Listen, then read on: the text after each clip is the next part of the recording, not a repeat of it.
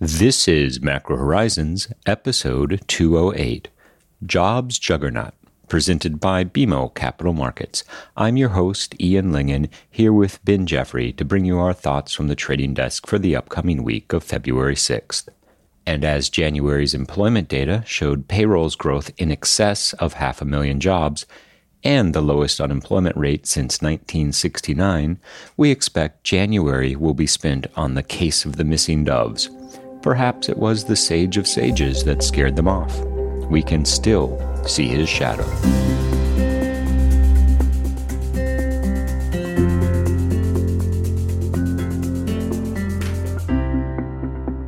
Each week, we offer an updated view on the U.S. rates market and a bad joke or two. But more importantly, the show is centered on responding directly to questions submitted by listeners and clients. We also end each show with our musings on the week ahead. Please feel free to reach out on Bloomberg or email me at ian.lyngen@bmo.com with questions for future episodes. We value your input and hope to keep the show as interactive as possible. So that being said, let's get started. In the week just past, the FOMC increased the Fed funds rate by 25 basis points, which was largely in line with expectations, and perhaps as should have been expected, the market still managed to read this as a dovish pivot. Now, to be fair, we continue to have a fair amount of sympathy to the argument that there's symmetry in going from 75 to 50 to 25 and then to 0 in terms of the pace of rate hikes. That being said, Powell and company have made it abundantly clear that the move to 25 was simply recalibrating the cadence to quarter-point hikes, which is much more consistent with the way in which monetary policy adjustments have been made in the past. So going forward, we continue to expect that March will see yet another 25 basis point rate hike, followed by better than even odds that there was another move in May. The most important caveat here is that there's a lot of data between now and the March meeting, and so in the event that core inflation moderates more quickly or there's a disappointing employment print on the horizon for the month of February, then we expect that Powell will leave the May rate hike potential well in place, which would bring effective Fed funds to the stated target of 508. Now recall that in the next FOMC meeting, we'll get an update of the SEP, or the Fed's projections, and within that, the market will appropriately be focused on any revision to the Fed's projected terminal policy rate for this cycle. The Treasury market did manage to stage a pretty impressive rally midweek that brought 10-year yields as low as 333. Now, clearly, this was an impressive move by any measure. However, it didn't get the U.S. benchmark yield as low as the 332 level that we saw on the 19th of January. That being said, the 332 and 333 levels do represent, at least for the time being, a double bottom, which suggests there should be upward pressure on yields from here. Now, the January payrolls report clearly triggered a significant sell-off that brought 10-year yields back comfortably above 350. All else being equal, the combination of strong payrolls with the upcoming auctions leaves us biased for higher rates in the near term.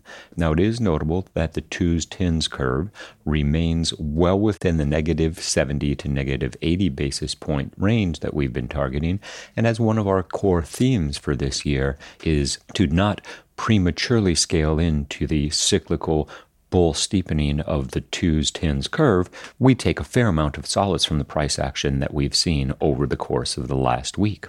It's also worth making the observation that the strength of the January BLS employment data was such that it all but ensures that we're going to get that March quarter-point rate hike. Said differently, it's very challenging to envision a employment report for the month of February, released in early March, that is so bad as to take the possibility of another quarter point off the table. Even a significant moderation in the headline employment growth numbers wouldn't sufficiently offset the lowest unemployment rate since 1969, combined with the increase in the labor force participation numbers, all of which suggest that the economy remains on very strong footing, even as the Fed focuses on the potential impact from the cumulative tightening already accomplished. Well, it was the type of week where it's difficult to find a place to start, Ian. We got a refunding announcement, a Fed rate hikes from the Bank of England and the ECB, and of course, Friday's significantly stronger than expected payrolls report that showed 500,000 jobs added in the month of January. As we head into the weekend, we see 10-year yields back toward that 350 level, and frankly, the consistent question we heard in the wake of payrolls was, why aren't yields even higher?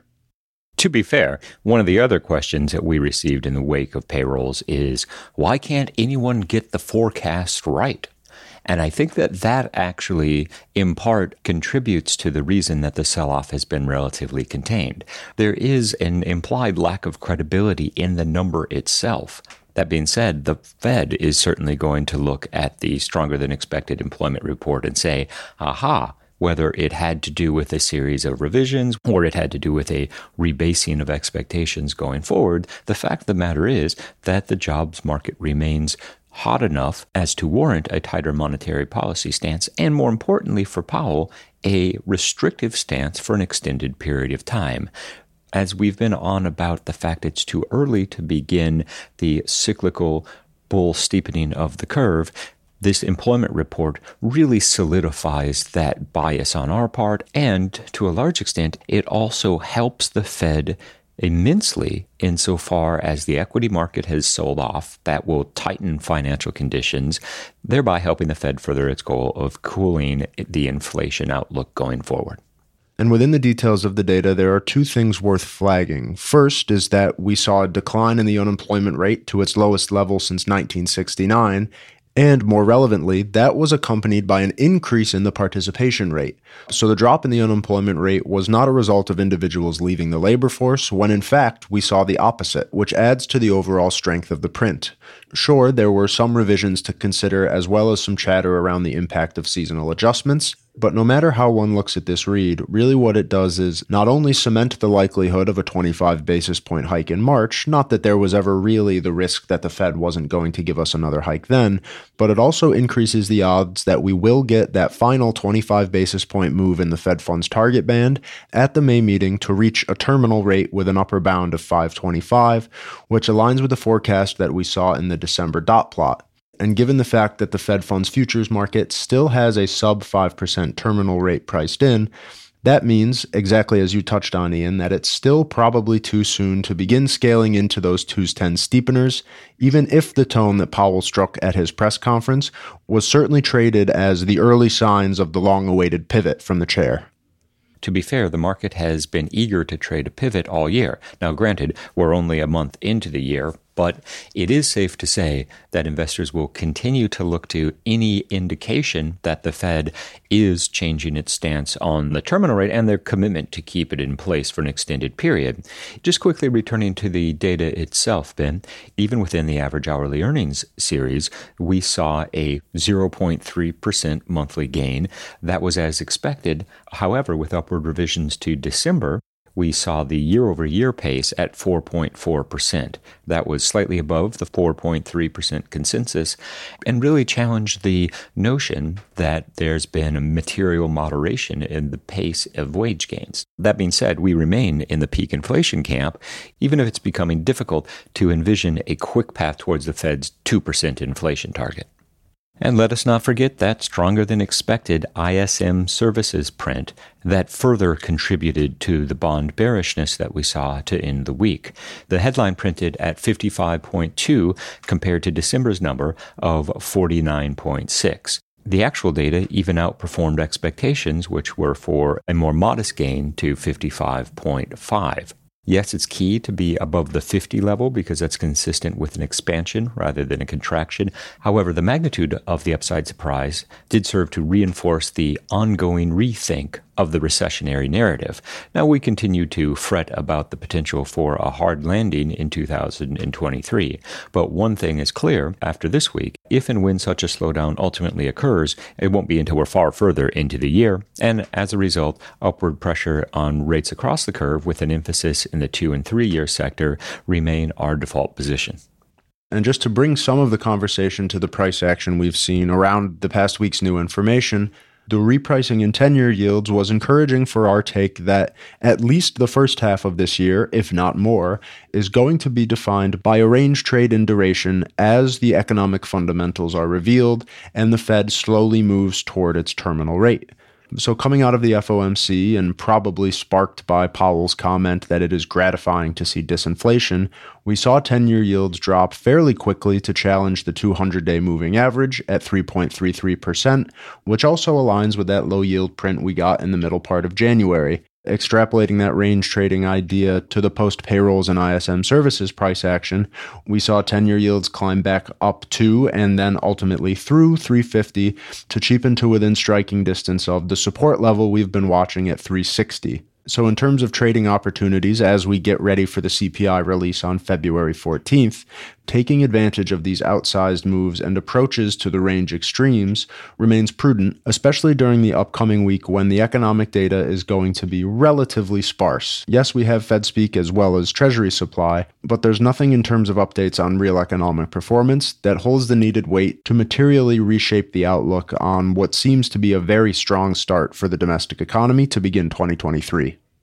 I will add a bit of nuance to that observation, Ben, and I do think that you're correct. The week ahead doesn't carry with it any of the needed fundamentals that would challenge the idea that the year is off to a good start. However, the Fed's reaction function to realized data continues to evolve, and more importantly, the market's understanding of how the Fed is going to react in a given scenario continues to be refined the closer we get to the terminal policy rate. Said differently, the market has been anticipating a pivot on the part of monetary policymakers, and the Fed speak contained in the week ahead will, in all likelihood, push back relatively convincingly against that narrative, all else being equal.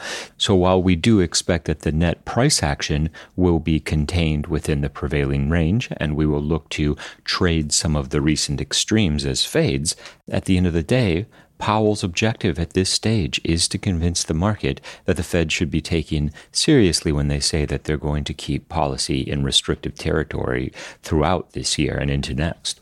And that gets at one of the few words we saw changed within the formal language of the FOMC statement, which was the shift of the discussion on the committee from the appropriate pace of rate hikes to the appropriate extent of rate hikes. And that resonates with exactly what you just said, Ian, that as we reach the end of the tightening cycle, it's no longer going to be a question of 75, 50, or 25 basis point hikes, but how many additional quarter point moves we're going to receive, and more importantly, how long the Fed will stay at terminal. Looking ahead to the release of the minutes of this latest meeting, it's going to be extremely telling to see how much of the FOMC's discussion was centered around exactly where it needs to be that terminal emerges. Is it a 5% upper bound? Is it a 5.25 upper bound? Or is there even the risk that we'll need to go slightly higher with an additional 25 basis point move? The fact that the FOMC went as far as to make that formal change from pace to extent means that at this point, 25 basis point hike should be the operating assumption. And so, while yes, it's still too soon to think about getting into those 2s10 steepener trades, as the official rhetoric begins to shift and that transition to on hold takes hold, it will be telling to see just how aggressively the market will be in trying to push that 2s10s curve steeper, of course predicated on the realized data and specifically an ongoing moderation in core inflation. Let us not forget that the feedback loop between the equity market and overall financial conditions is going to be in focus as the quarter plays out. Now, while our retirement plans might not be benefiting from the price action in risk assets over the last week, the Fed can certainly take a large degree of solace from the response in the equity market to the remarkably strong employment data. Stocks have shifted back into the good news is bad mode insofar as the stronger the economic data comes in, the more justification the Fed has to remain restrictive for an atypically long period of time. Now, as we think about other potential impacts on the market from the week ahead, the obvious touchstone will be the underwriting of the refunding auctions. Given the performance of the auctions in January, all else being equal, one would anticipate a reasonably seamless underwriting process. That being said, the jobs data certainly complicates the outlook for 10s and 30s in particular. And aside from the headline result in terms of a stop-through or a tail, we'll also be looking at the underlying bidding statistics, specifically that indirect bidder allocation that has started this year on very, very strong footing, record highs in some cases, and what that implies about the increase in foreign demand that we've been discussing during the year so far, especially given what we tend to see at new issue auctions for 10s and 30s versus reopenings. The historical trend is that foreign buyers tend to take a greater share of refundings versus reopenings, and that adds to our expectation that we'll see a solid underwriting process for this week's auctions, not to mention the fact that an extension of Friday's bearishness into the auctions themselves would incorporate a very solid concession from the post-Fed yield lows at 3.35%. A 25 bip discount over the course of just a few sessions is not such a bad buying opportunity at the liquidity point provided by the Treasury Department. And as with every Treasury refunding, for those who might miss it at the auction, don't worry, they'll make more. Well, until we hit the debt ceiling. In the week ahead, the Treasury market will have remarkably little economic data from which to derive a trading direction of any relevance. We do have $40 billion in 3-year notes being auctioned, as well as the rest of the refunding, which includes $35 billion 10 years and $21 billion 30s. Now, given the price action that we've seen so far in 2023, combined with the strength of January's auctions, all else being equal, we would anticipate a strong sponsorship from the overseas investor base for the new issue treasuries. Now recall, these will be the first new QSIP 10s and new QSIP 30s of the year, and given the evolution of the macro narrative, at least until Friday's employment report, a smooth takedown of new supply was our operating assumption. That being said, the BLS data showed a remarkably strong start to the year in terms of the jobs landscape. This will keep the employment outlook front and center, and if anything, it contributes to the Fed's case to continue hiking rates at a quarter-point cadence until we get through the May meeting. That would bring the effective Fed funds rate to the 508 target that they stated in December, and then the transition to keeping policy on hold for an extended period of time truly becomes the centerpiece for Powell's monetary policy stance in 2023. It's with this backdrop that we continue to favor fading any attempt to re-steepen the 2s 10s yield curve. Note that 2s 10s have returned to their preferred habitat of negative 70 to negative 80 basis points. That said, our favored expression of the steepener at this stage in the cycle has been, and it continues to be, the 5s 30s curve. The 5s 30s benchmark curve moved out as steep as 9.6 basis points on Thursday, only to reverse then end the week at effectively zero based on the price action that followed the incredibly strong January employment report. Let us not forget that we also hear from Powell on Tuesday, who's being interviewed by the Economics Club of Washington. Now, prior to Friday's employment figures, Powell might have had a bigger task of talking the market out of pricing in the amount of dovishness that we have seen. That said, the repricing that occurred on Friday, owing to the jobs data, has done a fair amount of heavy lifting for Powell, and the need to recraft the messaging that the market took out of the Fed's meeting has lessened, at least on the margin. All that being said, we continue to expect that the theme that will emerge from the Fed speak in the week ahead will be a reiteration of the Fed's hawkishness, combined with an emphasis on the strong labor market as a reason to continue hiking rates, and more importantly, retain a higher terminal rate this cycle for a longer period than the market is currently anticipating. This should translate through to upward pressure on Treasury yields, and we would continue to fade any attempt to re-steepen the curve. We've reached the point in this week's episode where we'd like to offer our sincere thanks and condolences to anyone who has managed to make it this far. With Groundhog Day leaving us hopeful for an early spring, we'll approach this week's upcoming Treasury auctions with the goal of putting the fun back in refunding.